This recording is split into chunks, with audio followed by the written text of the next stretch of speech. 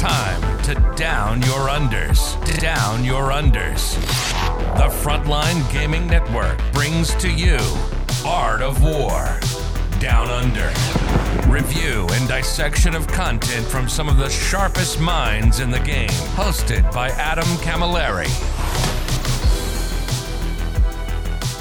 Hello, ladies and gentlemen, and welcome to this episode 24 of the Art of War Down Under podcast. My name is Adam Camilleri. I'm joined by the current WTC captain for Team America, the only WTC championing captain of Team America, six-time LVO top 8 and former LVO winner and ITC champ, Mr. Sean Naden. How you doing, my man? I've actually never been ITC champ, interestingly. Apologies. Of the 9 accolades I just reeled off, one was incorrect. I apologize. Everything else is true, but that one is not. Well, I had to give you one that was true, just to knock it down a shade so we can start on a negative, because it's all upwards from here, baby. When I won LVO, the first time it was LVO, that was also the first year of the ITC. So somebody got Paul McKevley won the first time because it was only on the West Coast. There was no ITC event anywhere else. It actually took until the third year that it had translated all the way across the East Coast, and we were getting widespread ITC love. Yeah, so. And there was like a scene of energy behind it, and it became a really got a lot of momentum as well. Now, I've got Mr. Sean Naden here because we're going to do a little bit of a player spotlight episode. We're going to kind of time warp back into the first days of 7th edition and kind of LVO by LVO go through Sean's back in time. Yeah. And experience Sean's run through 6 LVOs of being top 8 and winning the damn thing. Throughout editions, throughout meta changes, throughout this crazy thing we had of 8th edition and the insanity of 7th as well. And then going into 9th. So part 1 of this, we're just going to literally walk through his LVOs, what the meta was like, how he played it, how he thought about constructing lists, how he won it or didn't. And then part 2, we're going to talk about some of the skills and attributes that enable a player to stay relevant and stay current throughout years and editions and metas and things of that stripe.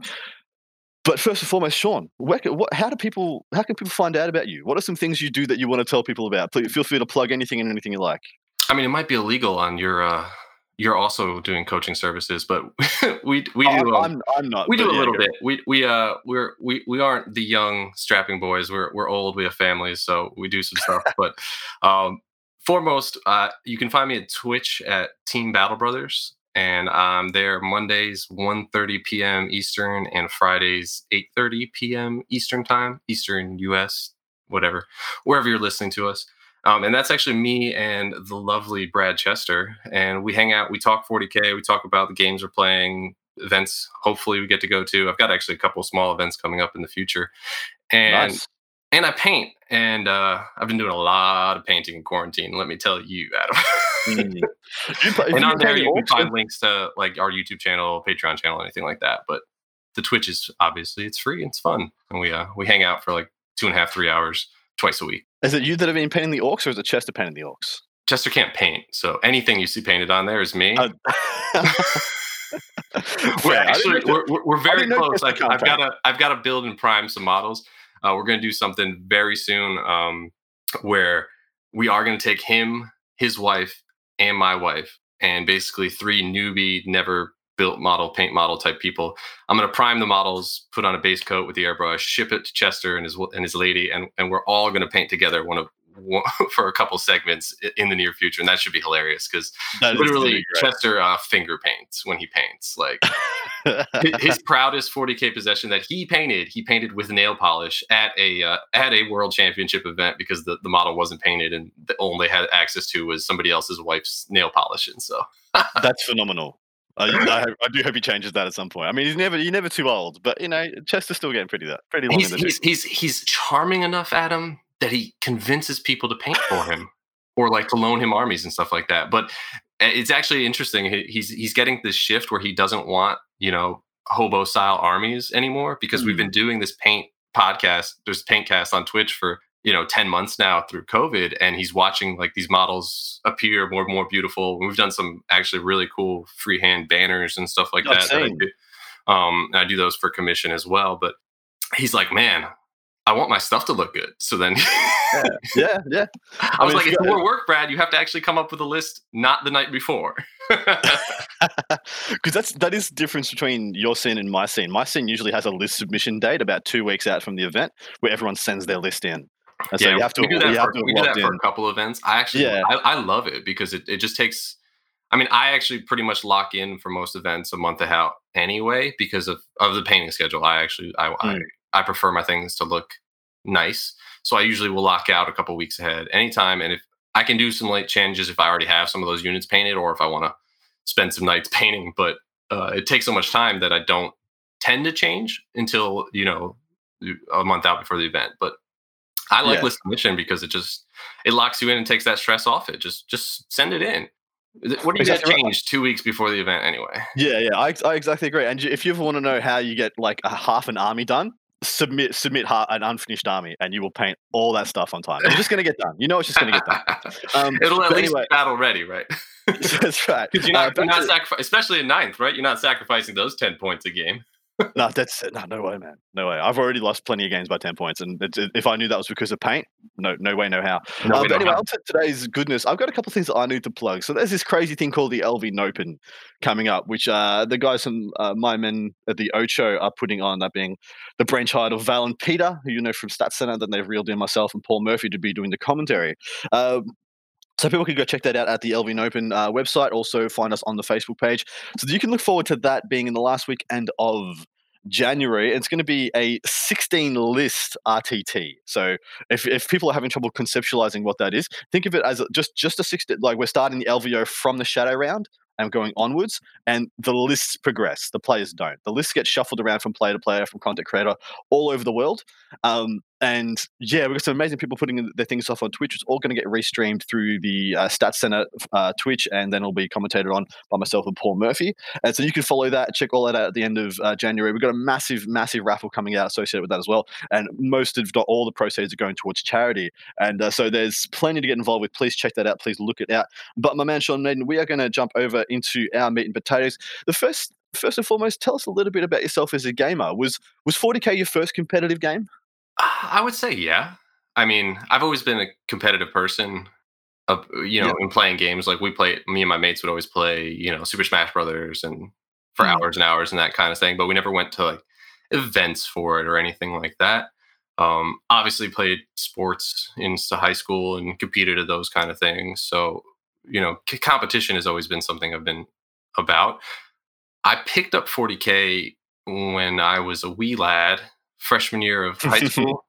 How do you guys break down school years? So like I would have been so we're just it's 14, 13, 14, 13. Yes. So that's year 8 for us. Yeah. So when we had when we went to high school, there was like in the clubs, there was like different clubs that did activities after school, and they had like a fair at the beginning of the year, and they would showcase it, hey, come to our rowing club or this club, blah, blah, blah. And walking around the room, I saw these little figurines. I was like, what is this? What is this? What is this? And they're like, oh, it's Warhammer 40K. Bought an Eldar army and never looked back. So what edition was that? What edition of the game would that have been? Would that have been 4th or 5th? 3rd. Fair call. And so straight onto the Eldar, straight onto the knife ears. Straight on. That was my first army. And I still have the first model I ever painted. The Guardians I used at several LVOs actually were repainted from times long past. I've had them since 2001. I have a lot of models that still I've had since that time. So, a little bit of hoarding. I feel like any 40K player is a little bit of hoarder. You don't give up your bits in your bits box, right? Yeah, that's right. Because they have so much nice, warm, fuzzy feelings attached to them. You don't want to throw them away. You can't throw them away. They might be good again the next edition. So you don't want to. I've got a bitch box, just the random ass bitch box underneath my bed as a shoebox, and in there I've got like a first edition Khorne Berserker on a Juggernaut. The one that literally you could club an intruder with. Like I could win a fight with that guy. And a Great Unclean one as well. So I could dual wield a Juggernaut and a Great Unclean one against an intruder. So I played through high school and then went off to college, went off to university, and I didn't play for the first couple of years there until I was living in my own apartment and not partying as much. I was actually dating my wife at the time. We go way back. That's even longer history than 40K. But Damn. So I wasn't going out and partying, chasing girls anymore. So I was like, oh, what can I do in my apartment sometimes if I don't want to play video games or don't want to avoid schoolwork, that kind of thing. So I went home, grabbed my paints, grabbed my 40K models, brought them up, and was like, oh, I wonder if anybody up here plays. There was actually a GW store 30, 40 minutes from my school. So went over there, see what's up, see what's new, see what I needed to get to play again, and actually met Alex Fennell. Nice. And, wow. He was local to me and one of the legends of 40K and across multiple countries in the world. The Pink Armies, they are legendary. And he was like, oh, there's a tournament at this other store, blah, blah, blah. Blah, blah, blah. You should come. Or we played a game, got back into it, and found some other clubs and groups in the area and actually started playing in some RTTs. And that was the first time. That was 5th edition. So I skipped the Hollowfield Cloud 4th edition clown nonsense and went straight on to 5th. So your first event was an RTT in 5th edition, and you ran Eldar, I'm assuming? I actually ran Space Marines. 5th edition was the last time you will have seen me play Space Marines. Was it Space Wolves? It was not. It was Salamanders. I actually have 2 full companies of Pain and Salamanders that I've had for years because Eldar still suffer from this problem that you can't convert models, and back then they weren't something interesting to model with. So I played Eldar but painted Space Marines for years. I didn't paint my Eldar at first because we didn't need to paint to play in our high school group. We didn't care. I painted a couple models, but not the whole armies or they had a base coat in one color or something like that. But I painted my Salamanders. So when I started going to events, I was like, oh, I'll play with these. They're painted because there were paint requirements or paint points or paint rubrics or whatever you want to call them. So I played with the Marines for a year or two in early 5th. And then I shelved them and I have not played with the Marines since. I've gone back to my roots, my alien roots for the next decades. Look, so you're not a Craft Wars Eldar player. You're an Eldari player. You play all facets of that super faction, yeah? I do. I played. I play them all. I love I've had the Metal Solitaire model since high school. One of my best friends had played Drukhari, and when he stopped playing in high school, he gave me that Drukhari army. So I've had all 3 of those races of models since the early 2000s. And brilliant, and I just stripped and repainted some of the Incubi from the metal Incubi with the axes and the old Drazar for a new project I've been doing. So it's just that's we talked about. They come good again. They cycle through. They do. They all cycle through. And some longer than others. Dark Eldar longer than others.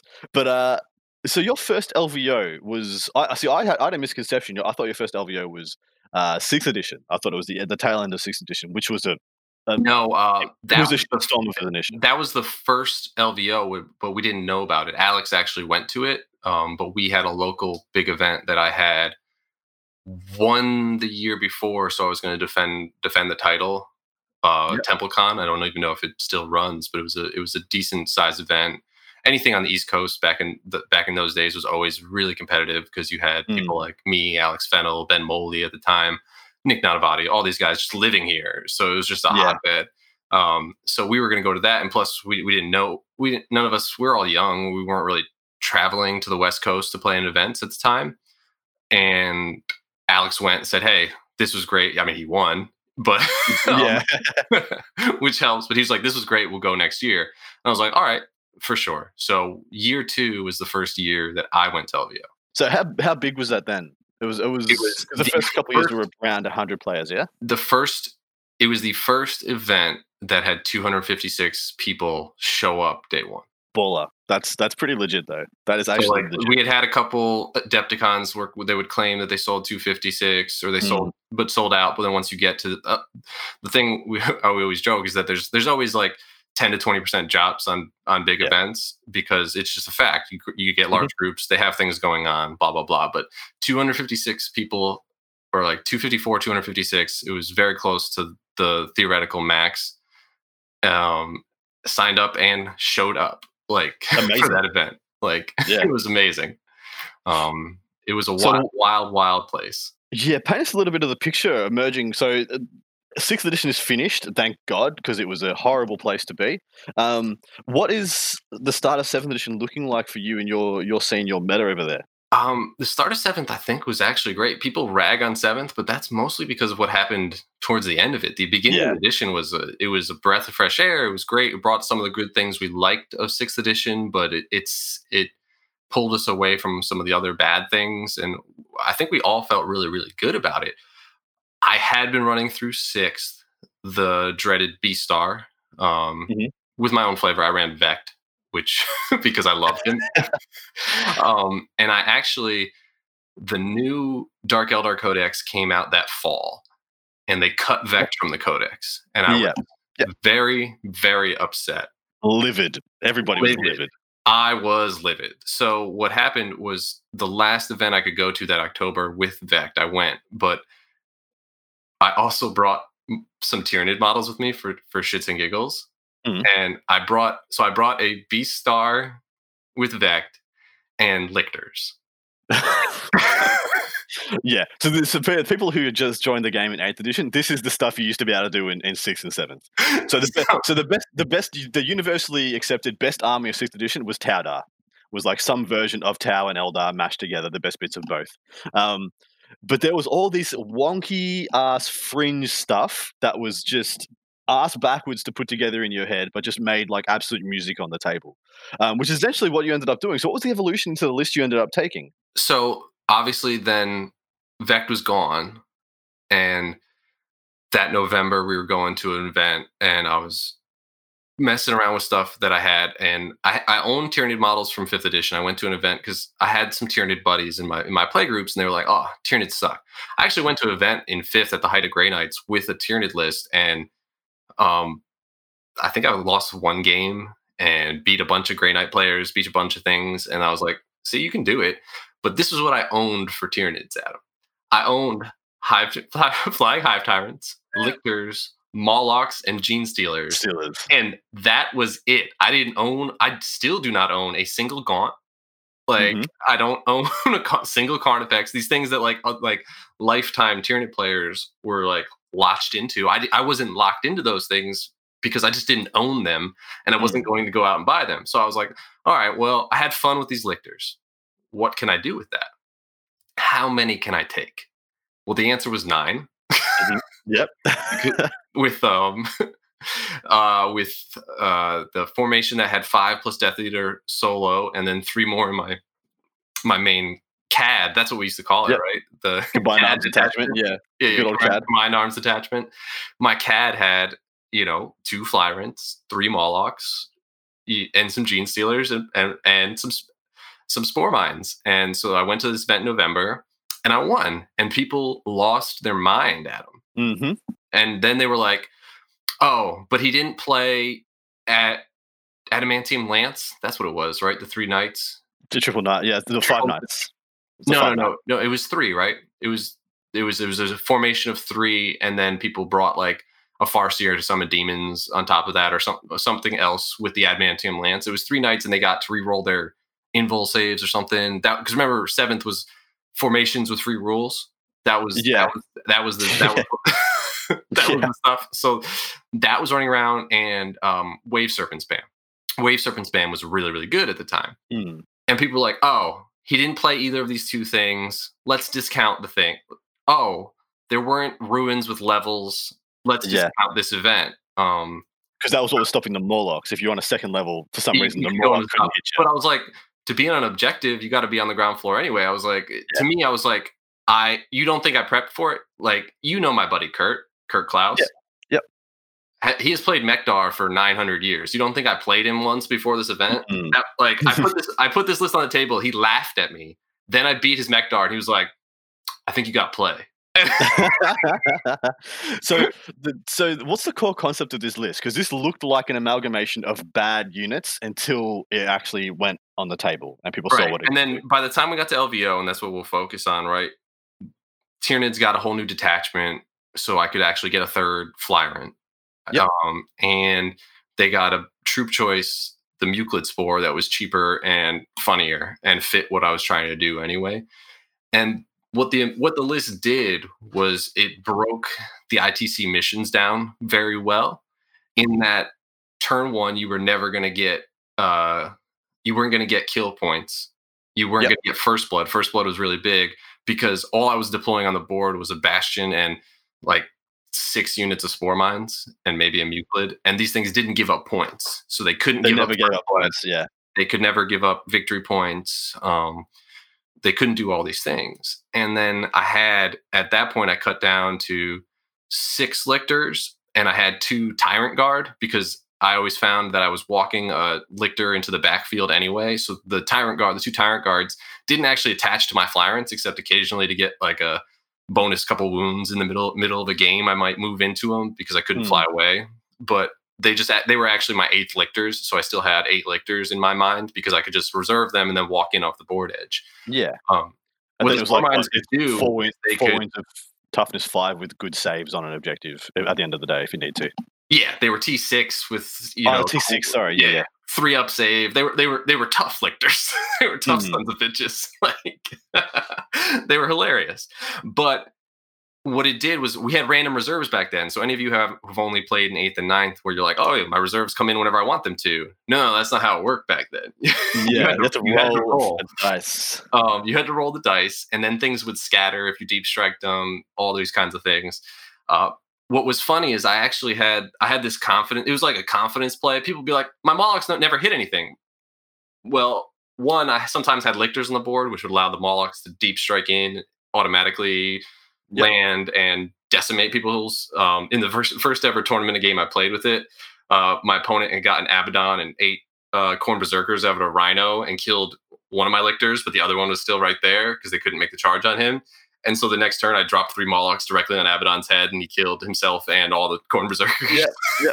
So for people who don't know what Molochs used to do, it used to be back when we had templates, the bygone era, the Wild West. So a Moloch would deploy with a strength 6 AP2 marker. AP2 meaning that it went through everything, including 2+ armor save. You couldn't get a 2+ armor save against it. You have to go to an invuln or a feeling of pain. And it would come up and we'd place that where it wanted to be deployed, and then everything underneath it would take the hit. And then you would place it again if there was models in the way. Killed everything underneath it, you'd hit it again. And so with your 3 Morlocks, you could place 6 of those templates down, not with no scatter due to having a Lictor close by. Yeah. And then on top of that, I think someone used to tell me used to pin people with the horror, and then they could never move, and they'd be stuck there for like 3 turns of you being able to do this to them. Yeah, I would do interesting things. I would spread Spore Mines all across the board sometimes if I didn't need them if you didn't have enough shooting turn 1 to blow them off my comms relay, which allowed me to control the reroll reserves so I could get some of these things in when I wanted them. It let me do stuff like that, and I would spread because that's how I would deal with knights a lot of times. Is I was just put Spore Mines in their way, so they would just be like, "Well, I'm stuck here," and then I charge this thing, and then I put another one in front of you. Yeah. And it was just if anybody who knows me knows I'm very aggressive. That's how I like to play 40K. And this list was super aggressive in things like, because I'm going to put this, people are like, well, how are you going to hit it if there's no Lictors? I'm like, I'm going to hope I roll a hit on this scatter dice. And it was a karma thing. It was very funny because a lot of times I would know what I would take the scatter dice and I'd be like, all right, I'm not feeling this one's going to be a hit. And so I'd be like, all right, I'm going to do a Spore Mine first. And that would scatter. And then I'd be like, I'd do another Spore Mine, like it would scatter. And then I'd be like, oh, okay, 2 scatters in a row. We're definitely getting a hit this time. Now let's do Moloch. And I would put it where it would roll and I'd roll a hit. And my opponent would be like, well, how'd you do that? I was like, well, I mean, eventually it's going to roll a scatter. It's going to roll a hit, right? Let's roll 2 scatters in a row. I'm feeling pretty good. The next one's going to be a hit. This is the kind of superstitious stuff that used to be such a staple of the game that we kind of lost a little bit in 8th edition. From all the time I've played, from 4th edition through to 7th edition, everyone always had their little superstitious weird ass thing that they believed. Oh, absolutely. And this is Sean Naden's one. If you're not feeling the hit, roll some other stupid stuff first. Roll the stupid stuff first. You gotta feel it. Till the heart of the cards. The heart of the cards is placed right for you. You get that hit. But so you won the LVO that year. You just won the LVO that year. I did. I lost a game though. Interestingly enough, because back then you could lose a game and still make the top 8 because it was still 9 rounds. They didn't add extra rounds because they wanted to have an undefeated person. They added extra rounds because they wanted to be a 9-round event. And so I lost round 3 to Nick Rose, who I then beat in the final. There you go. So what was he running? He was running, and we were both getting like ragged on a lot at this event. He was running like 50 scouts from his Imperial Fist army at the time. He still had like some, or it was Blood Angels, one of the two, but they were yellow. I was about to say, it smells like Blood Angels. But because he had Mephiston, he had, he still had a couple cents in the drop pod, but back then it was like people were running Scent Star still. They were still running like teleporting Centurions, pumping out shots.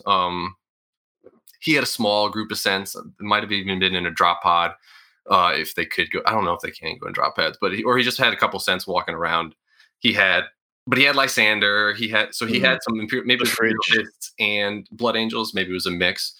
And he had some other stuff. And so he had a really cool eclectic list. It wasn't very starry. It was based on MSU. My list was very MSU. But around us, there were still people running Demon Death Stars. The Flyrant formation, where you could take 3 Flyrants in one formation, had just come out. So there were a bunch of people running that. Some of them running that with demons. Tyranids were very popular at the event. At this LVO, there was a lot of people running what was that big Forge World thing?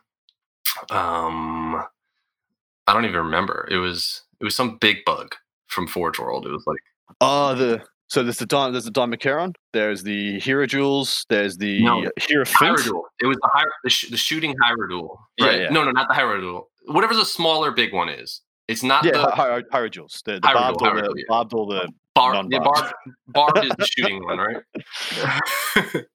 Whatever it was called the Trapdoor. Like back then, we used to have fun list names. It was the Trapdoor Spider list was the popular one. Jeff Robinson was running it. Rest in peace to my boy. But he was running that. There was a bunch of people running that. And do you remember D weapons, Adam? I do. I remember all sorts of D weapons. So this was where it was funny. Is a lot of D weapons got banned from this event, except for the Eldar Lynx. Was the last template D that was allowed. Isn't that like your whole army back then?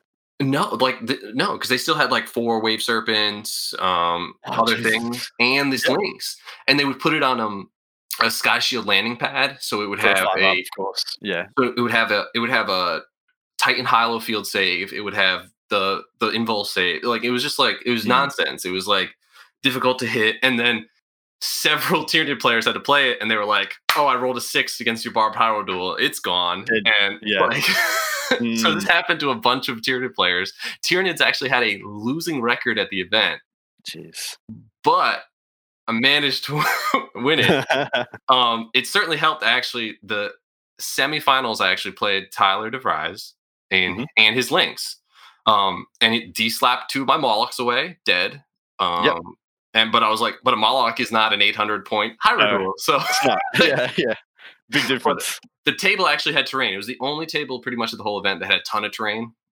They had not. It was obviously the second year of the event, so they hadn't had enough time to really go ham building terrain. Yeah. I don't think yet they even were producing their own terrain at Frontline yet. So they didn't have as much terrain at this event as they do in basically all future events. But I got to that table. That was the stream table. I got to that table. I mean, I knew who I was playing. I knew what I was playing. But I got to it, looked at it, and I was like, I just won LVO in the semifinals because the terrain was perfect. I was like, what are you going to do? I'm going to have lictors and corners and hiding. And I was like, you can't do anything. You can't stop me in this table. I was like, it's over. And even though it had multi-level ruins, I didn't care because the objectives were all on the bottom floor. Like I was not worried about it. I was like, if you were going to hide up, then you weren't going to score points anyway. So it really didn't. And we had a really fun game. But once I got to that table, I felt the event was over. Nice. That's an interesting. We're going to talk about that a bit more in part 2. The kind of having the confidence in yourself and your own abilities that you know when you can not take a back seat and stop and like you can stop doing your head in over the outcome of the game. You can just go through the motions, let muscle memory take over, and you're pretty sure of the result. But we'll talk about that a bit more in part 2. But like you coined a whole phrase, a whole term, like lick of shame. Had shame ever been used on a list before? Because I'd never heard of a shame being attached to a list before until this one. I don't think so because, and it was funny because I actually called my shot at the November event, the 11th company. You remember Daka Daka? Were you ever a Daka Daka head? Did you ever go on that? Yes, that absolutely. That forum of inequity. Dude, like, literally, I just Googled Adamantium Lance because I wanted to get that right. Because I'm like, I swear it's the five knights. And I Googled it, and and Daka Daka results came up. I didn't find out. I didn't bother. Oh, okay. It take me too long. Yeah, the results from Daka Daka came up, and I'm like, I'm not going there. That's the wasteland. It is the wasteland. But there was a big Tyranid thread, and it was, there were people pop in. It was like hundreds of posts, and I posted up my list before the 11th company event, and I was like, "What do y'all think about this list?" And the number one poster, JY2 at the time was his handle. He was like, "Oh, I don't think there's enough in this list. It's too much fluff."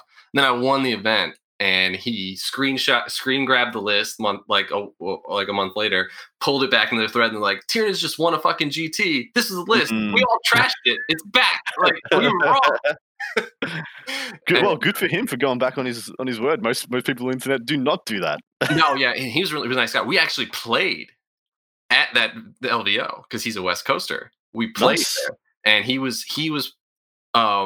felt 5 Flyrants was the unbeatable list for Tyranids at that point. Yep. I was only running 3, and we played, and I thrashed him. Like I set a trap, he went for the trap, and then I thrashed for it. And he was like, because we had Psychic Scream was a psychic power we could get, and I rolled it on all 3 of my Flyrants. Rolled it. Because remember, back then, you couldn't pick psychic powers. You had to actually do what the rulebook says, where it's like, roll for your psychic powers, or now it says, or pick them. Back then, it did not pick them. And I put 1 Lictor in my Bastion on the board, because I was like, and I started my Flyrants on the board. I had first. I flew off the board. So now I know they're all coming back in turn 2. But I left the Lictor there being like, he's going to think first blood is important to winning this game. Mm-hmm. A lot of times it is in the ITC at that point. He's going to come for this Lictor. And he came for it with like 4 of his Flyrants. I was like, oh my God. So he kills the Lictor, blows up the Bastion with his Haywire and stuff, and he kills the Lictor. Yep. And I'm like, cool. So then I Vector Strike. Yeah. And then I could get literally Psychic Screams to hit 3 of his Flyrants at once. And I'm like, and Shadows of the Warp, which lowers his leadership, makes my psychic power more effective. Yeah. Affects him, and he completely forgot about that Shadows of the Warp from enemy Tyranids would affect his own Tyranids. And so I blow up, and all of a sudden his 5 Flyer advantage to 3 Flyer advantage is gone. And and it's now like what? Now we have like the same amount of Flyrants, except I have more ground troops than him. He's got like 1 Moloch to my 3. He's, what I mean? And like, I'm like, oh, cool. He's like, my Moloch's never hit anything, and proceeds to not hit anything with his. I was like, cool. Have you seen my Molochs? And then I do my whole shtick where I'm like, scatter spore, Moloch. And I'm like, Jesus, that makes Molochs way better when you hit every time. When you hit it every time. So it was fun because we got to do the fight for the Tyranid soul, where like, which one of us is the best Tyranid list? And That's good. So this is the first time I can remember.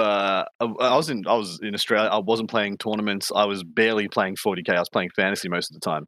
This is the first time I can remember a list catching fire so hard that everyone thought they could play it, and then no one else won an event with it. Right? Yeah, I don't believe anybody else won an event with it. Yeah. It's like you picked your shot, exact moment, perfect timing. No one was ready for this list. Clubbed with it, and then you're like, never played it again. Exactly. Yeah, you knew when to drop it, when to get off the good thing. Because it's not a list that doesn't have hard counters and can't be pulled apart. But the fact is, when no one sees it coming, it was phenomenally strong. Yeah, and Necrons came out with their codex. It wasn't legal at that LVO. Yeah. And Necrons were a super hard counter for the list. And then the Decurion came out following that, and the whole world changed. Yeah, the whole world changed shortly after that. But when it hit for that 6-month period from November to February, it was exceptional. And I felt like I could play anything, beat anything.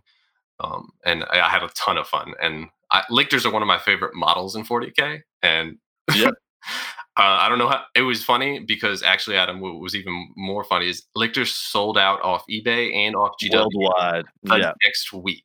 Like within a day or two of LVO, they were sold out, and I was like, I did that. I sold you. I sold out. Where's my cut? Nah, but that's also. I mean, that happens every time a new codex gets released now. Like a swathe of models or whatever gets sold out. Like you can't buy Sangria Guard. When the Sisters Codex came out, you couldn't buy any of the new Sisters kits. They just sold out. But that's the first time I remember GW selling out of anything, and I'm sure it's happened before, and it would happen since. But that was the first time I ever noticed it. Now we're gonna take a little ad break because we've just covered the first of 6 LVO perennial top 8s, and this is the one where you won. So you started at the top. Hasn't been much of a decline. Has been a decline. Hasn't been much of one. Steady. The years take a toll. The miles they show. But we're gonna take an ad break. You're gonna hear some wonderful people do marketing through the Frontline Gaming Network, and we'll be right back with the second LVO. We're gonna paint the picture around that one and see how Mr. Naden did. Be right back. This episode is brought to you by HP Instant Ink. No one is reading your mind, but HP Instant Ink knows when your printer is running low and sends you new cartridges, so you never have to think about ink. Save up to 50%. You'll pay less than $5 a month for ink and never run out again. Find out if your printer is eligible and enroll today at hpinstantink.com. Conditions apply. For details, visit hp.com/instantink Spotify. And we are back. Still got Mr. Naden here. Still here. He's still Mr. Naden. Anyway, second LVO. So we're 2 years into 7th edition now. The world is a little crazier. People have Decurion detachments. There's super detachments they can build into, which I personally loved. I didn't love how strong they were or how much they changed the game. But the idea of it, I was in love with. Mm-hmm. Like I was a guard player at the time. So I didn't have much to sink my teeth into. Actually, it was trash. But I loved it anyway. Like, I got into it. Yep. So second LVO, like you said, there was the parking lots of Space Marine players where they had tons of free transports. That was very popular. Yeah. Warp Spiders were the strongest probably list, but they weren't the most popular list. There was a couple. Yeah, was that the 60 Warp Spiders? Yeah, something like that. Alex Harrison, who surprised no one if you know who won the LVO. He did win LVO that year. He was running it. He had the Forge World Skatach Wraith Knight that was really good. They could teleport and do things. He had a fucking ton of Warp Spiders. Mm-hmm. I own Warp Spiders. I'm an LVO player. How many did you take? How many do you think were in my list? 40. 5. Balls. Okay. But you still had the Wraith Knight, didn't you? I did not have that either. Wow. You didn't have any Wraith? I thought you had one Wraith Knight. Never mind. Might be a different year. Different year. You're getting your years mixed up. Never mind. No, so what happens for me with lists, at this point, I'm still not the painter I am. That doesn't happen till the next year. The next year and a half after this, I'm making more of a jump into the paint game to get to kind of where I am now. But at this point, I'm still doing things with lists where I kind of transition. We can look back on the Lictor Shame list. I was playing B-Star. I added some Lictors to a B-Star list. Then I played Lictor Shame, right? So you fast forward to right after that. Part of Lictor Shame and winning that November tournament, not so much the LVO tournament, was actually the November tournament. Winning it qualified me for my first ETC.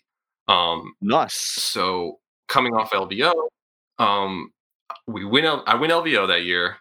We win the Adepticon team championships that year. Me, Kurt. We win the ATC, the American team championships, the year before as well, the summer before, and then we skipped defending that title to go to the ETC that year for the first time. My history when I'm not captain of the ETC, and still kind of when I'm captain of the ETC, is I get scraps. I get scraps for lists, Adam. I get the scrap collective. Something that happens. Yeah. I guess when they think good, you get the scrap. You're a hunter, a gatherer. Like, cool. You get Tyranids and There's probably a couple other codexes left. So I'm like, shit, okay, cool. I can't play Lichtershame at the ETC. It's already past its prime. It's already done. Yes. But I come up with a 3 Flyron, 3 Mawloc, Corpse Thief Claw list for the ETC. So that is back to where you started. You started with Dark Eldar Nids, and then more than a year later, you're back at Dark Eldar Nids. Yes. So I've got these 5 Talos, backed up by triple Mawloc, triple Flyron, running around. Incredibly durable, incredibly explosive at the same time as well. Yeah, and they have this really funky, cool rule where when they kill something in combat, they get a mission point. Yeah, for whatever reason, they just get a point. Even if it's not kill points, they just get a kill point. And it's not even, they get a Maelstrom point, is what it's really, in most mission packets is what it was applied to. So fast forward, I'm like, cool. I think I'm going to bring the Corpse Thief Claw to LVO. I've had a lot of fun with it. I love Taloses. They're one of my favorite models of all time. And I'm like, I'm just run this. So I ran it with Eldar. I had thought about adding some Tau at the time into it as well, but instead went for 2 Eldar detachments and the Corpse Thief Claw, because at this point we've gone to triple detachment as a rule. And so I've got these.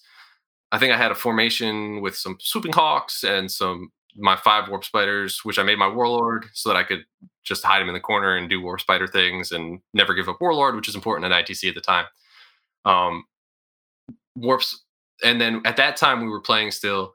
We had primary and secondary, and then First Blood, Slay the Warlord, Linebreaker, and that was how you won an ITC mission. I think primary was worth 5, secondary was worth 4, and then there's those 3 things for a total of whatever that is, 12. 12 was a max score at the time. And so a lot of games would come down to, I got primary, so I abandoned secondary, you got secondary. Abandoned primary, and then you clinch it with the tertiaries. And the person who got primary, if they get more tertiaries than you, they win, blah, blah, blah. So if I get any kills with the Corpse Thief Claw, it's going to Maelstrom. It's going to that secondary. So secondary is really easy for me. Yeah, so then you'd always try and play the secondary. You'd be like, Maelstrom, the primary, just deny your opponent, invest heavy in the secondary, and you're already killing stuff, so already playing into First Blood and Warlord anyway. So I had the Void Shield Generator, which was popular at the time. Yuck. I had a single Warp Hunter as a little Forge World thing. It's probably the last time I ran a Forge World model, actually. But because as you know, until actually the future now that we live in, Forge World was banned at the ETC, so I would try not to play with it all year because I didn't want to. Same here. Like I wouldn't want to find it. I wouldn't want to. I couldn't use at the World Championships. I didn't want to discover a crutch I'm going to miss later, so I'll just remove that from my mind. Yeah, it doesn't exist. Yeah. But at the time, I was using it. I was using the Warp Hunter. I was using the Corpse Thief Claw. And so I would use the Warp Hunter to open things up, and then the Claw would stumble around with its poison shots and be like, bam, bam, bam, bam, bam, bam, and then fight some people in combat and auto win the secondary. So if I would win the primary, I knew I was going to win the secondary, and then the game would be over. And so I had a lot of fun with that. I played at this LVO, I played my first 2 LVOs. I played the same player twice at both of them. I played Nick Rose twice in the first one, and I played my good friend Alex Fennel twice in this one. We drew both times, but the second time, because we were in the top 8, you went to victory points, which you didn't do in the first part. So I was able to win. So both very close games, because obviously when you're playing a buddy that you play all the time, that you play test against, they know your ins and outs. You focus. You know exactly what you have to focus on to try and win the game. And it's easy to deny. So we had those tough games with him and his pink crons. Classic. He was probably rocking a Lich Star with a Decurion around it. Probably, or he loves destroyers, so I think it was probably very destroyer heavy as well. Destroyer cult one, yeah. There was a great formation for them as well. But where did you end up in that LVO?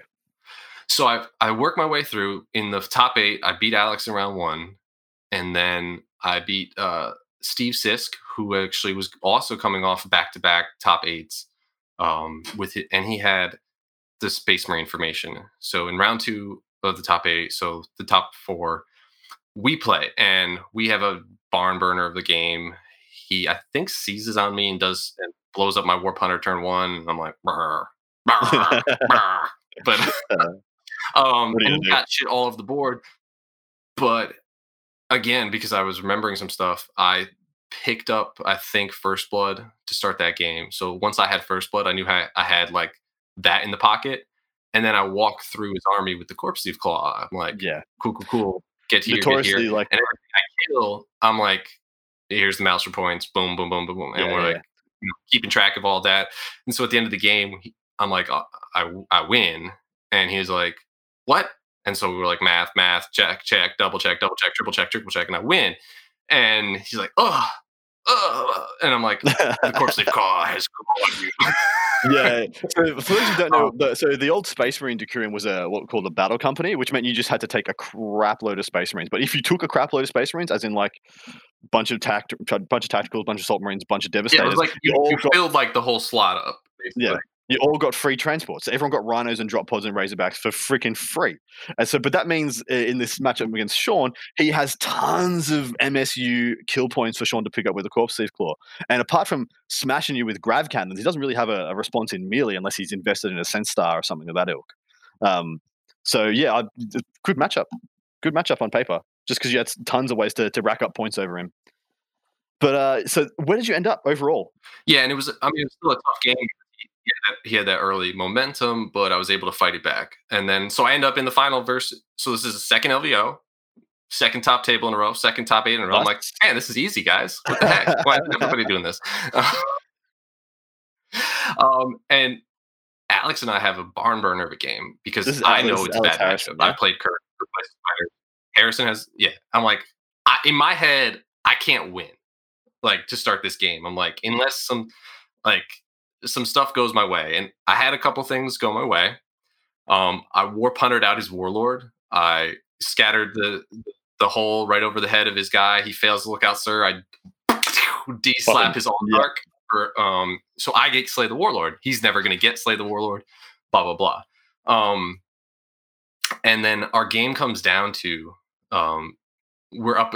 We still at this point don't have chess clocks or anything in 40K yet. Yep.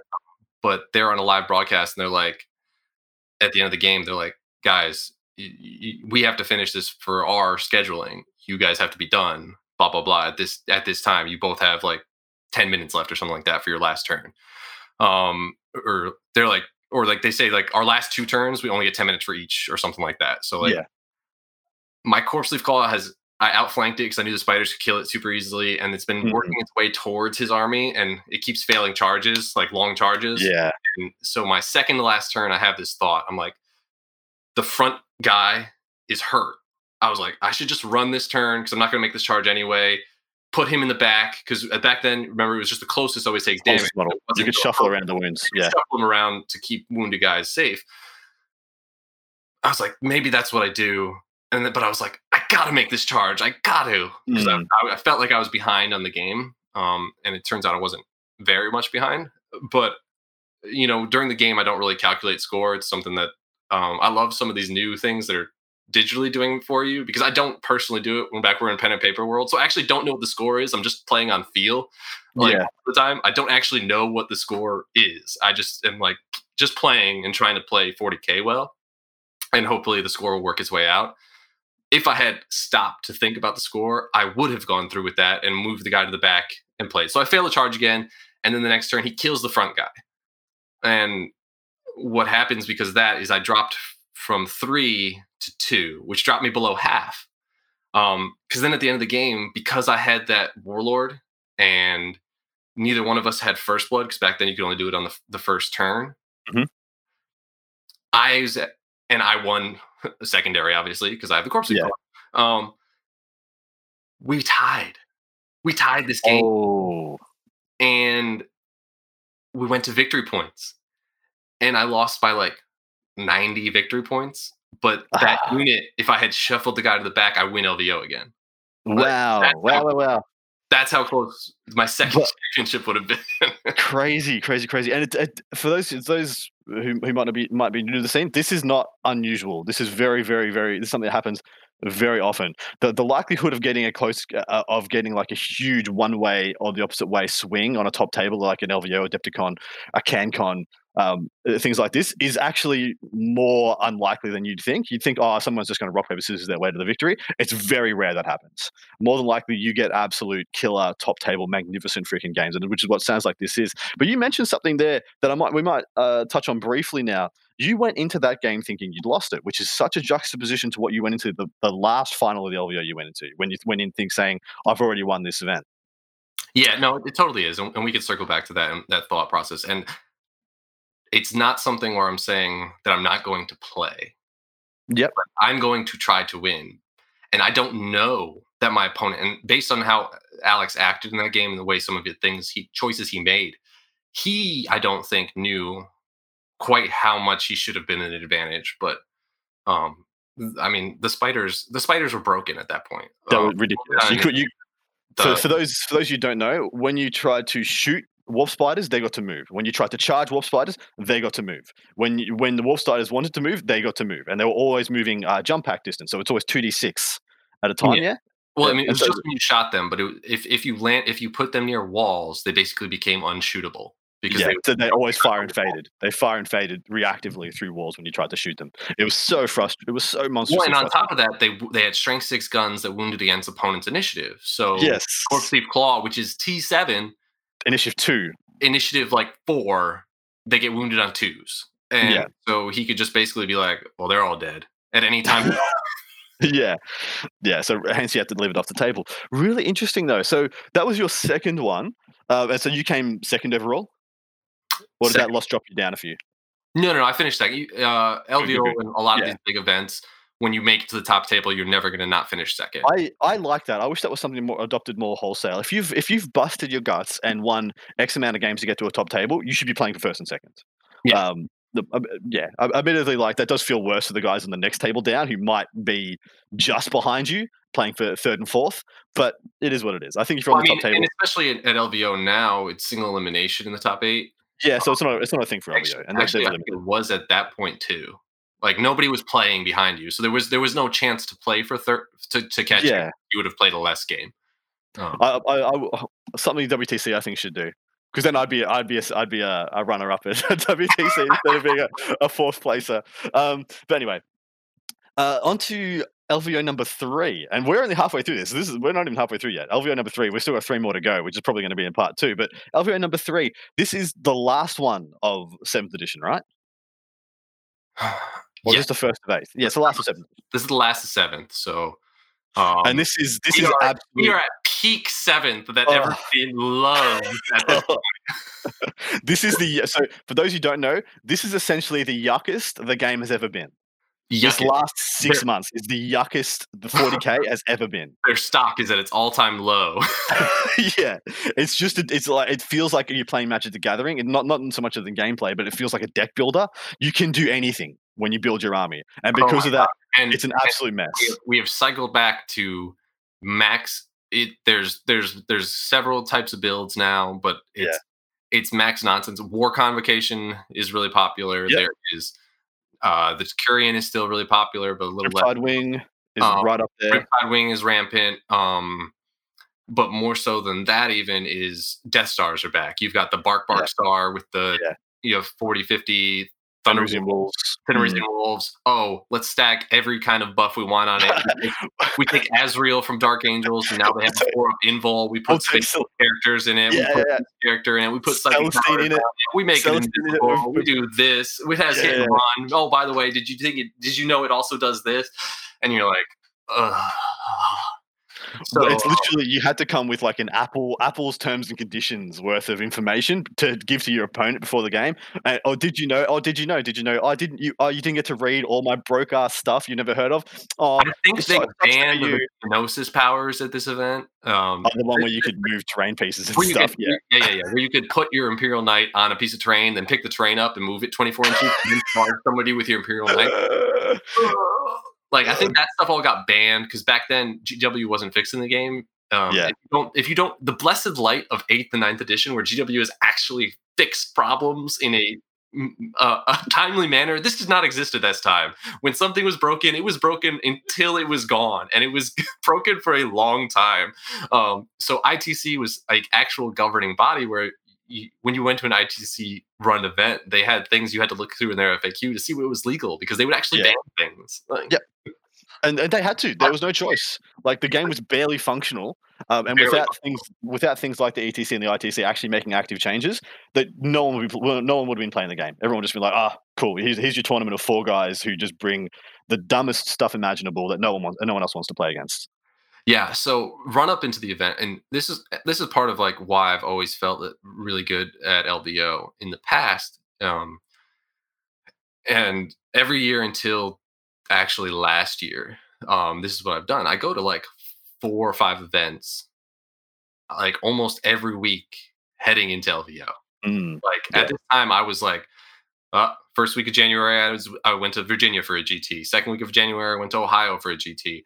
Third week of January I went to this RTT, blah blah blah. The next week was LVO. This is like what I would standardly do. A lot of the year I'm super busy at work. The winter I've always been less busy at work. I work outside. The winter it's cold, snowy. We don't do as much work.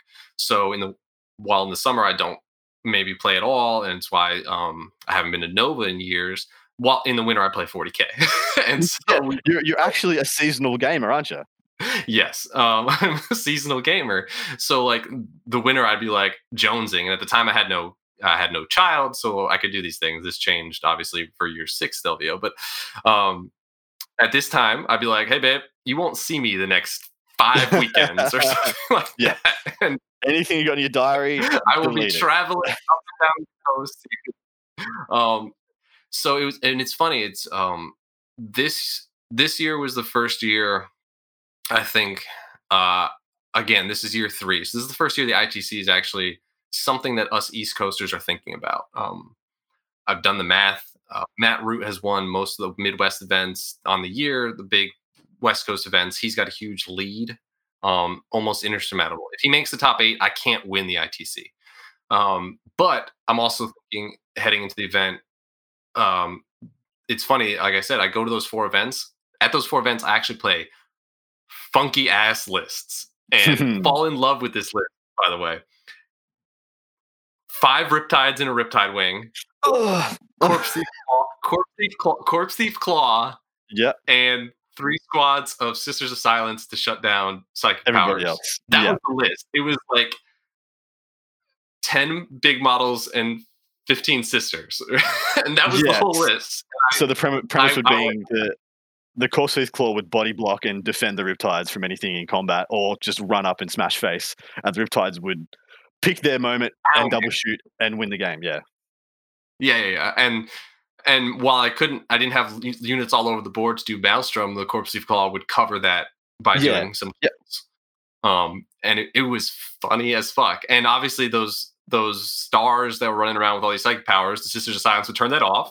They would turn it off, and then the Riptides would shoot you, and then the Corpse Thief Claw would charge you and shoot you and charge you, and it was fun as shit. I had a lot of fun.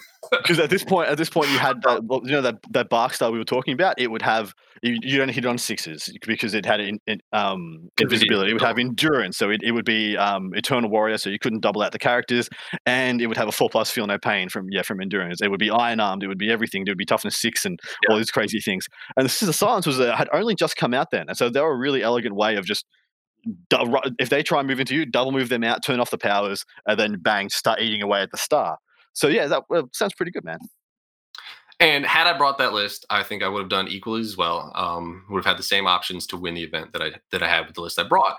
But 2 weeks before the event, I realized, I'm in 2nd place and don't have max events attended for winning Best Eldar. Yep. That list we just described was by points. At that point, it was still whatever your points in your highest attachment. It wasn't a pure concept. It was going to be Tau. It was going to be Tau. I was like, well, I have no events, or I have like 3 events with Tau. Like, I don't have enough events with Tau. Like, I'm not going to win anything with going with Tau. I was like, and this is actually a general philosophy of mine, and it's also why I've put in right around this time in my life, this 3rd LVO, I'm also starting to watch tons of tutorials on painting, up my painting game, buying an airbrush, painting more and more and more, getting that part of the game. Because I don't like to go to an event without the max chances of walking out with a prize. You know why? Because my wife rags me if I don't come away with like a trophy. Like rags me at it. Like she is famous. Her Twitch handle is Trophy Wife, and she will get on Twitches if I'm on Twitch and be like, "Winning? No. Oh, he sucks." Like this is what I come home to. So, so like this is something I profess to people all the time. This is a core philosophy I have at 40K. When you reach the top of the tower and you are the best 40K player you can be, the best loss rate that you can hope to achieve is a 1-loss average. You will lose one game at every event you go to on average. Absolutely. Right? Because you can't beat that. Like, there's only going to be one undefeated. If you went undefeated for like 3 events, the second you lost one, well, now your average is 1 loss. Like that's just it. It just round up, and like the best you can ever achieve is a 1-loss average. So every once in a while, with some luck on the day, not luck so much as dice, but luck in pairings, luck in how you feel, what your mental state is, your hydration, your nutrition, your fitness, you'll go undefeated and you'll win a GT.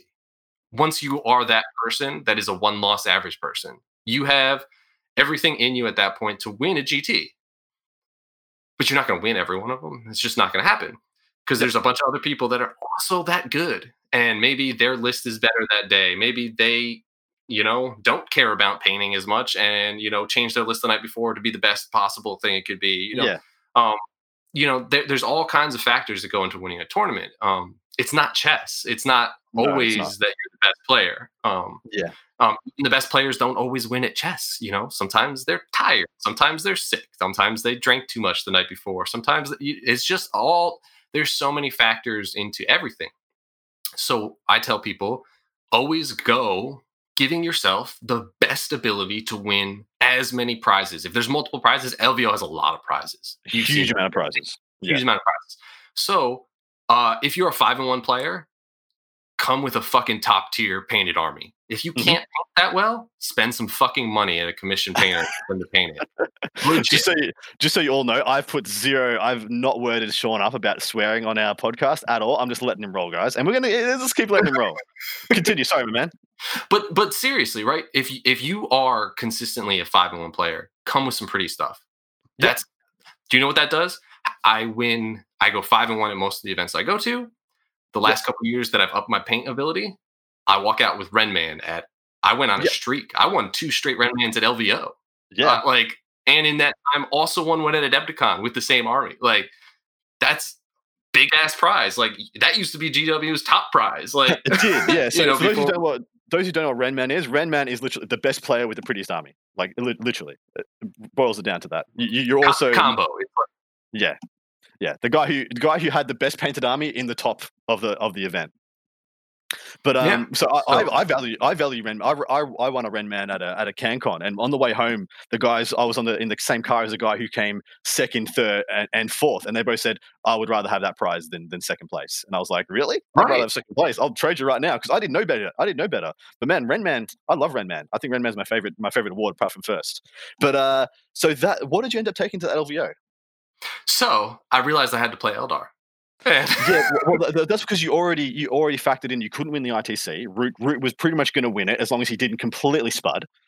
Well, this is the thing. I still would want to win the event, right? So the list still had to be good. I had no control over winning the ITC if Root makes the top 8. So, I mean, can I still win the ITC? Yes. Can I still win LVO? Yes.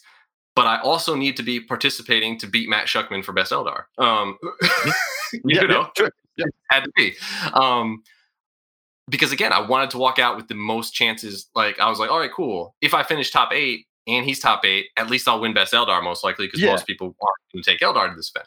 So I brought, instead of 5 Riptides, I brought 3. Instead of 3 Sisters of Silence, I brought 1. And I brought a couple units of jet bikes, a couple Farseers, a bunker with an escape hatch so I could throw those sisters forward. And then I had, because it was a couple months before the event, GW unlocked everything. Because I had thought because a new Eldar Codex had come out and between that time and they said, oh no, all supplements are still active. Like they literally in 7th unlocked everything that existed. Yep. So I went with the Inyadan supplement to make a Warlord Wraith Knight that was a character and could have a Warlord trait. And they had a custom Warlord trait tree. And 2 of them were really, really good for a Wraith Knight. Jesus. So that's what I went with. I went with attempting to counter your stars by turning off your psychics and then making my Wraith Knight maybe invisible with Fortune. And it had a shield and sword, and sword was a D weapon, and I could challenge your characters. And then stomp out everything else around it. Since a lot of people were running Space Wolf, some people were running Space Wolf characters. And so to counter your star, I was like, all right, I'm going to go in with the Wraith Knight and maybe a unit of jet bikes. And then I'm going to challenge, and Space Wolves had to accept challenges. So you would now, your star, which had Monster Hunter, had all these things where they could kill the Wraith Knight, could not now fight the Wraith Knight. And he could, in turn, de-weapon out your Lord and stomp his way through your star. Yeah, so good. So good. What was your run that you liked? Did you face any hard, because there were some hard counters to things like Wraith Knights. Everyone was like pretty scared of them for a while, and same with Riptide Wing. So were people really countered against you, or did you get a clean run? I had a decent run. I think one of my tougher games was maybe like a guard artillery guard list. It was like a guard list that was funky and had some Space Marines in it. I think in round either 5 or 6, 5 actually 5, and then I think round 6 I played one of your boys from Down Under with his demons. Yep, that might have been Hayden Walduck, or was that Kieran Howard? I know there's a couple of guys who went over, but never mind. You go. Yeah. I knew it was an Aussie. We had a lot of fun. And he had big monsters. He had a Screamer Star, but the Wraith Knight was a scary to him. Yeah. And he missed First Blood because he deep struck in a chariot and it scattered behind this wall and he couldn't see the sisters to flame them. And so I got First Blood in turn the next turn, which was the deciding factor in our game at the end. So it was a really tight, really fun game, and then I made the top 8 again. Yep. And this is where things went sideways. Who'd you play first in the top 8? I played Root, and I had played this match a bunch of times, and I destroyed Warcon, and I feel like I would destroy it every time. I was in a major. This is a story I don't think I've ever told on broadcast before. I was in a major quandary. I was in a major quandary at the time. Root had qualified for Team USA. I was on Team USA, but you know who hadn't qualified for Team USA that year, and hadn't been picked? Mr. Nick Nanavati, who was one of my very close friends, and I knew that one of the other players in the top 8 needed to win the ITC in order to financially attend.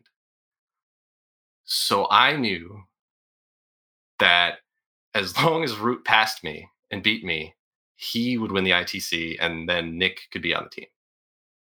Okay. And now I did not throw the game. I played the game to try to win, but I made several choices to start the game that put me in a bad foot and did not give me. I literally, Adam, rolled everything to make this game impossible to lose. Yeah. I rolled Fortune and Invisibility. I had the Warlord trait that was start with Fortune. I rolled and won the roll to go first turn, and I let Root go first. So I think everybody at home, do not misconstrue what Sean just said as in he threw a game or he whatever. He's saying that he went in with a compromised mindset, in that he had a factor sitting in the back of his mind that gave him an incentive to not do his best. Whether that affected his mindset state or not, I think he already told you it didn't. But he said, like, those things settle in the back of your mind. And at a top table game, like in the ITC at the LVO, that does have an impact, doesn't it? Yeah, and I should have chosen to go first. I was like, I'm going to let him go first, and it's going to be okay. Yeah. And I thought my stuff was hidden behind this wall, and he's like, no, I can see it. And I was like, okay, sure. And then he blows up the Warp Hunter, blows up my Night Spinner, and I was like, that's bad. And then when I rolled Psychic Powers on turn 1, I had Fortune, like I said already on my semi-Fortune. That was the time. It was like until you take your first wound. And I rolled Psychic Powers, and I'm like, oh, Fortune, and then pass. And I was like, no, I meant for that to be Invisibility. But at the time, I don't really take too many takebacks. I was like, oh, don't worry, I'll just roll Invisibility. Then I fail Invisibility. Yeah. So, and then those two factors went down the tube. And then the Wraith Knight dies, blah, blah, blah. You know, things, and the rails go off. We still have a tight game that comes very close, but instead of it being if I go first, the Warp Hunter shoots at some of his Grav guys, blows up probably a bunch of them. The Night Spinner kills a couple more. The Wraith Knight's invisible, and he has less Grav than he started with. I run across the board. The Wraith Knight cuts the Imperial Knight in half, and blah, blah, blah. The game's over. Turn 2. Instead, that didn't happen. And Root was a great opponent. And he did what he had to do, and he won the game. It's interesting how much of an impact those things can have on you, those external factors. And we'll unpack that a little bit more in part 2. But yeah, thanks for telling us that. That's a cool story. That even like at a top table of someone of your caliber, just having not an ulterior motive, because you said you did everything in order to win that game, but just having something in your head that you can look back and say, hey, that actually did affect my performance. Yeah, and I mean, I don't know. Like Root says that he beats the list I had every time, 100% of the time. So I mean, maybe I'm wrong. Those are my favorite matchups. Both players think they go in thinking like, man, I got the winning strat. Nah, well, I got the winning strat.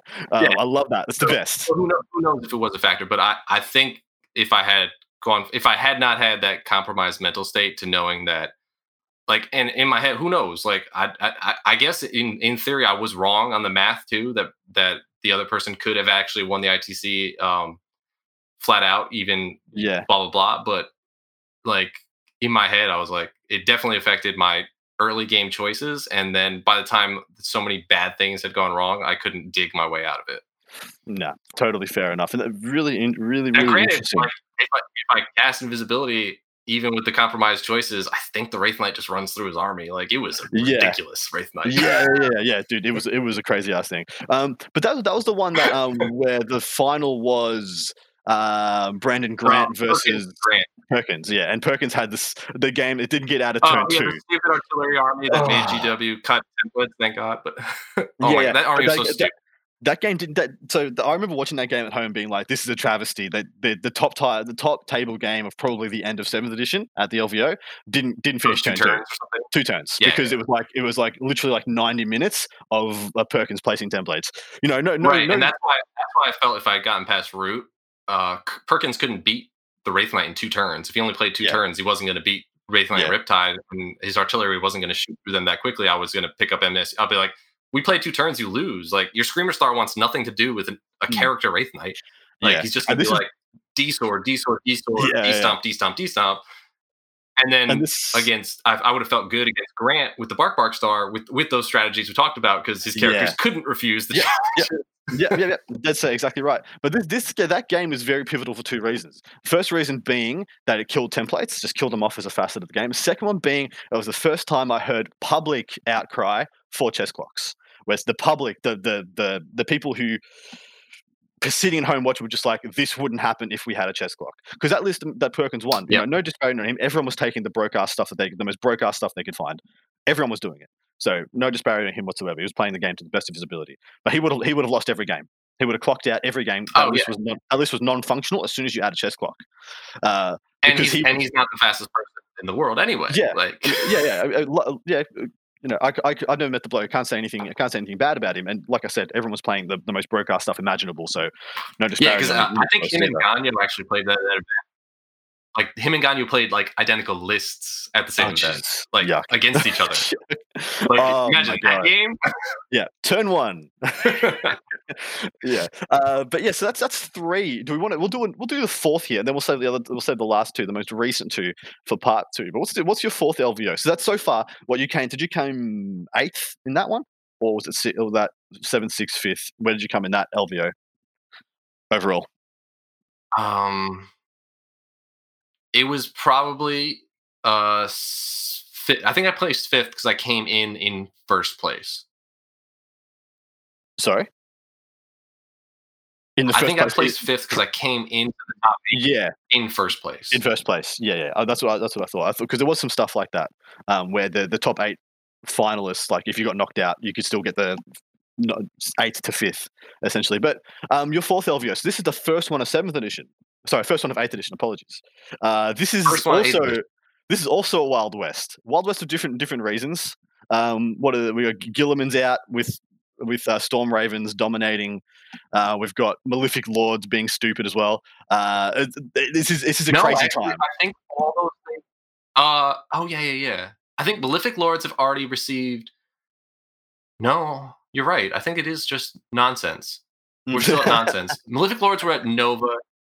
They might have actually stopped. We might have been at Beta Smite at this point. I can't remember. Yep. As in the or Malefic Lords may have gone up in points. No, it's 8th edition.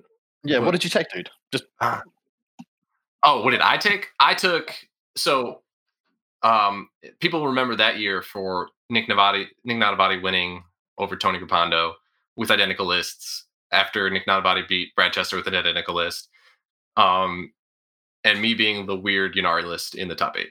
And the story of that is 3 weeks before LVO, those 3 people were in my basement and for a whole weekend. It's funny how this happens because the most recent LVO is essentially the same story. Essentially the same story. These 3 people were in my basement. Earlier that year in November, I was playing Eldar all the time. The Codex had just come out and Nick wanted to switch to Eldar. He messaged me with his first list of ideas. And I was like, let me save you a bunch of time. All that's trash, blah, blah, blah. Here's this. And then so cycle to earlier in January, we played a GT. We played the top table. No, not the top table, semifinal. And I beat him. And so he's like, I need to fix my list. I need to be better to beat Sean. And so he comes to my basement. Grappando comes to my basement. Brad Chester comes to my basement for a weekend because people were at the same time picked to be on I was captain of the ETC for the first time, and they were picked on my team. We spent the whole weekend trying to teach Tony how to play a Chaos list while Brad and Nick tried to perfect their Eldar list. Then Tony loved their Eldar list so much and already had those models, didn't have the Chaos models to make the list happen, that they all showed up to LVO with the same Eldar list.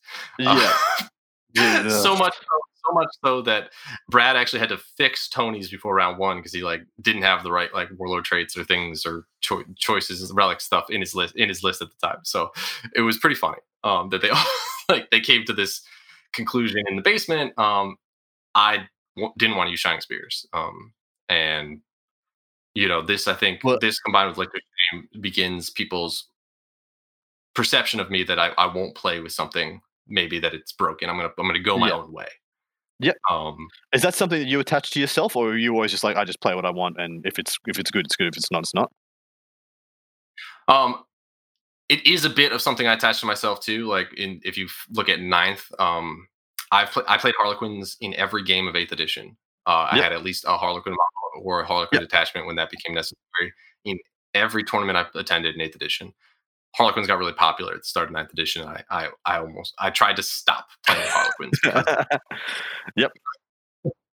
I mean, crazy town, but yeah.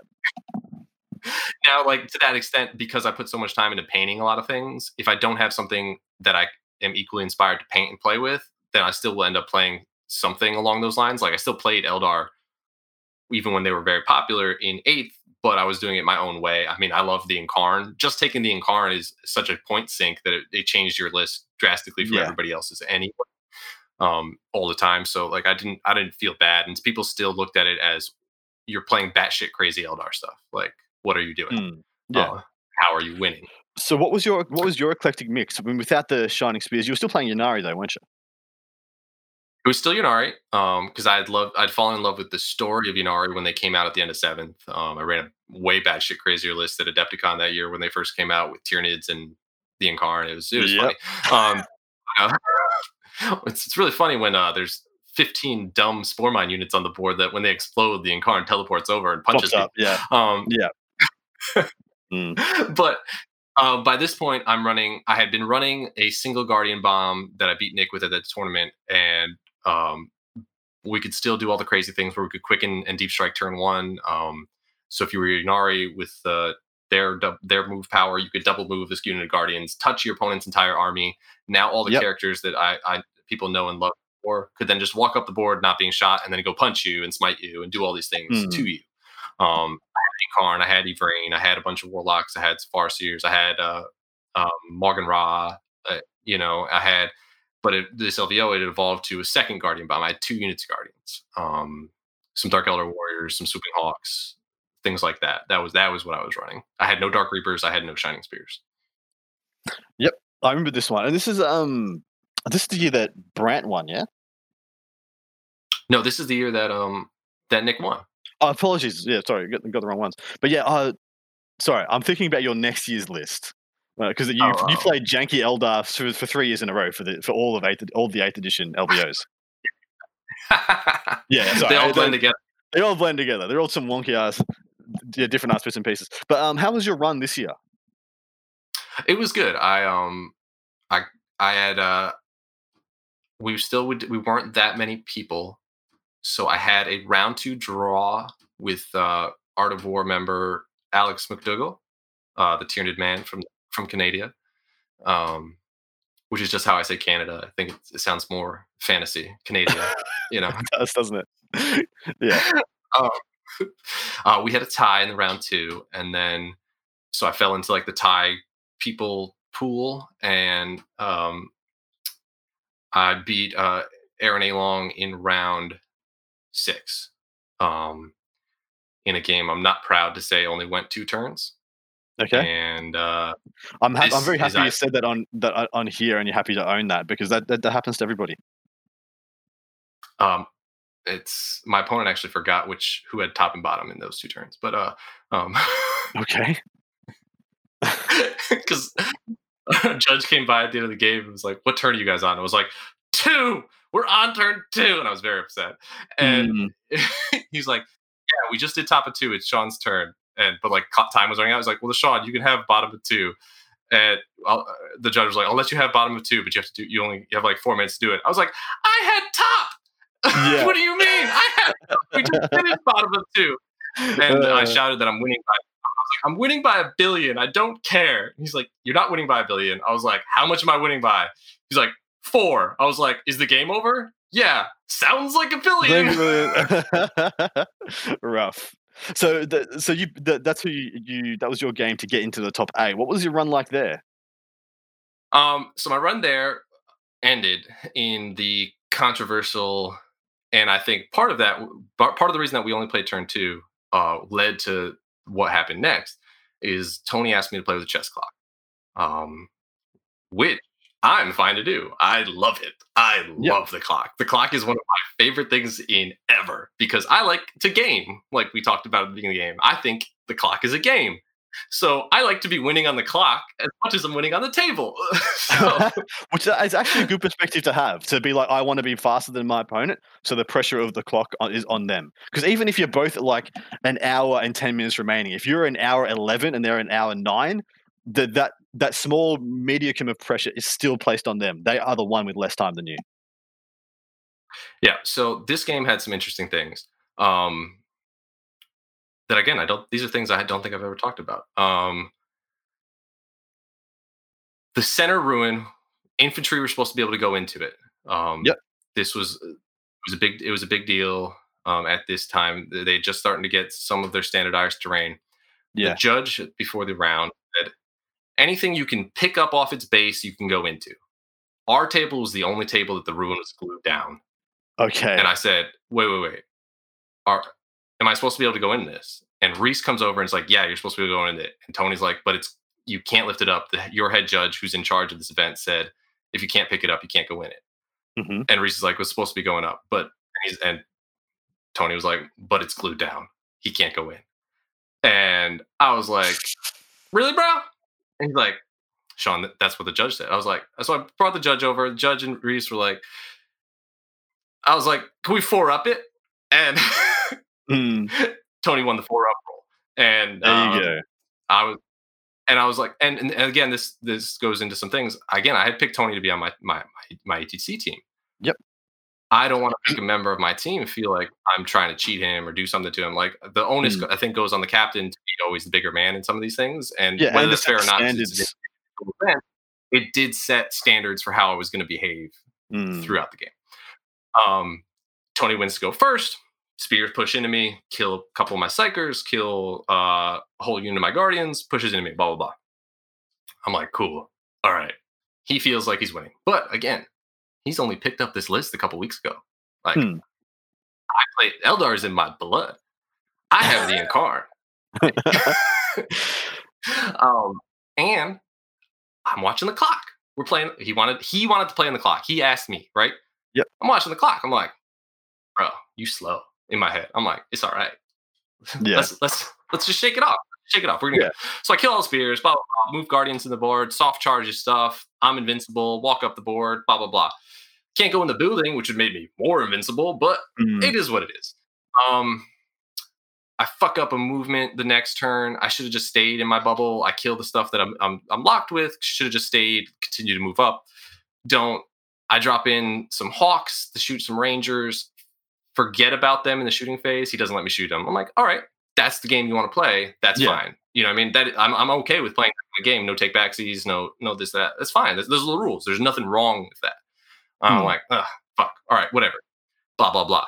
The next turn, I'm like, I failed to get off the move twice Unard power because I'm like a half inch in and he blocks the power. I'm like, damn. So Solitaire is like, instead of having a 0-inch charge, has like a 9. She fails. I'm like, ugh. Great, cool, whatever. He's up big on score. He's like, hey, we can call it, right? They're coming. The judge is coming around throughout this whole game, being like, you guys have 20 minutes, or you have this much time left, blah, blah, blah. I was like, we have a chess clock. Do you respect the chess clock? And the judge is like, fine, I respect the chess clock. You know, it's been running. Whatever, you can play the chess clock. Or whatever. I guess that's what he's saying in his head. He doesn't say that, but he's like, all right, whatever. I was like, we're using this. You know, I mean, we started it when the round started. This is the chess clock. This is the time. Tony has 4 minutes left. I have 45. Jesus. And we're about to go into turn 3. And like in my head, I'm like, he's like, hey, do you want to call it or anything? I was like, Tony, you can't win. Game's you over. Have 4 minutes left. He's like, well, then I was like, and then I'm gonna take 3 turns. I'm gonna clear the score, kill all your shit. Like I was like, it doesn't matter. Like, and he's like, and I'm like, well, what do you mean? He's like, well, I mean, the chess clock's not binding. They don't have any rules for chess clocks in this event. He's like, it's just something to help us keep a good pace. And I'm like, bro. Yeah. I'm not going to have an opinion, but it was his idea to use it, right? Well. It was his idea to use it. And to me, and it's a thing. It's like, I know Tony was young. I know Tony, he was prepared, hoping to win the ITC. He was doing well. There's a lot of things that want to vilify Tony as a person. I don't go that far. So I'll never blame a guy for doing everything within his means to compete. Where that line crosses, I think, is up to I think the community has decided where that line is with this examples and things. But I'm not gonna whatever. What I say doesn't matter. But so he called the judge over and he's like, "There's no chess clock rules." And the judge is like, "You kept telling me the whole game that the time was your chess clock, that you were using it." And I was like, do you know how the chess clock works? Like, you have your time, you have my time, I have my time. You can't use my time once your time runs out. Like, that's just... And so I 4-up it. And I win the 4-up. And I was like, Judge, does this mean I can do whatever I want? Because that's what we determined at the beginning of the game. He's like, Judge is like, yep. And I was like, Tony, tell me in your heart that you didn't think this was a real chess clock. And he told me, I didn't think it was a real chess clock. And I'm like, all right, whatever. Then let's do this. Just because, again,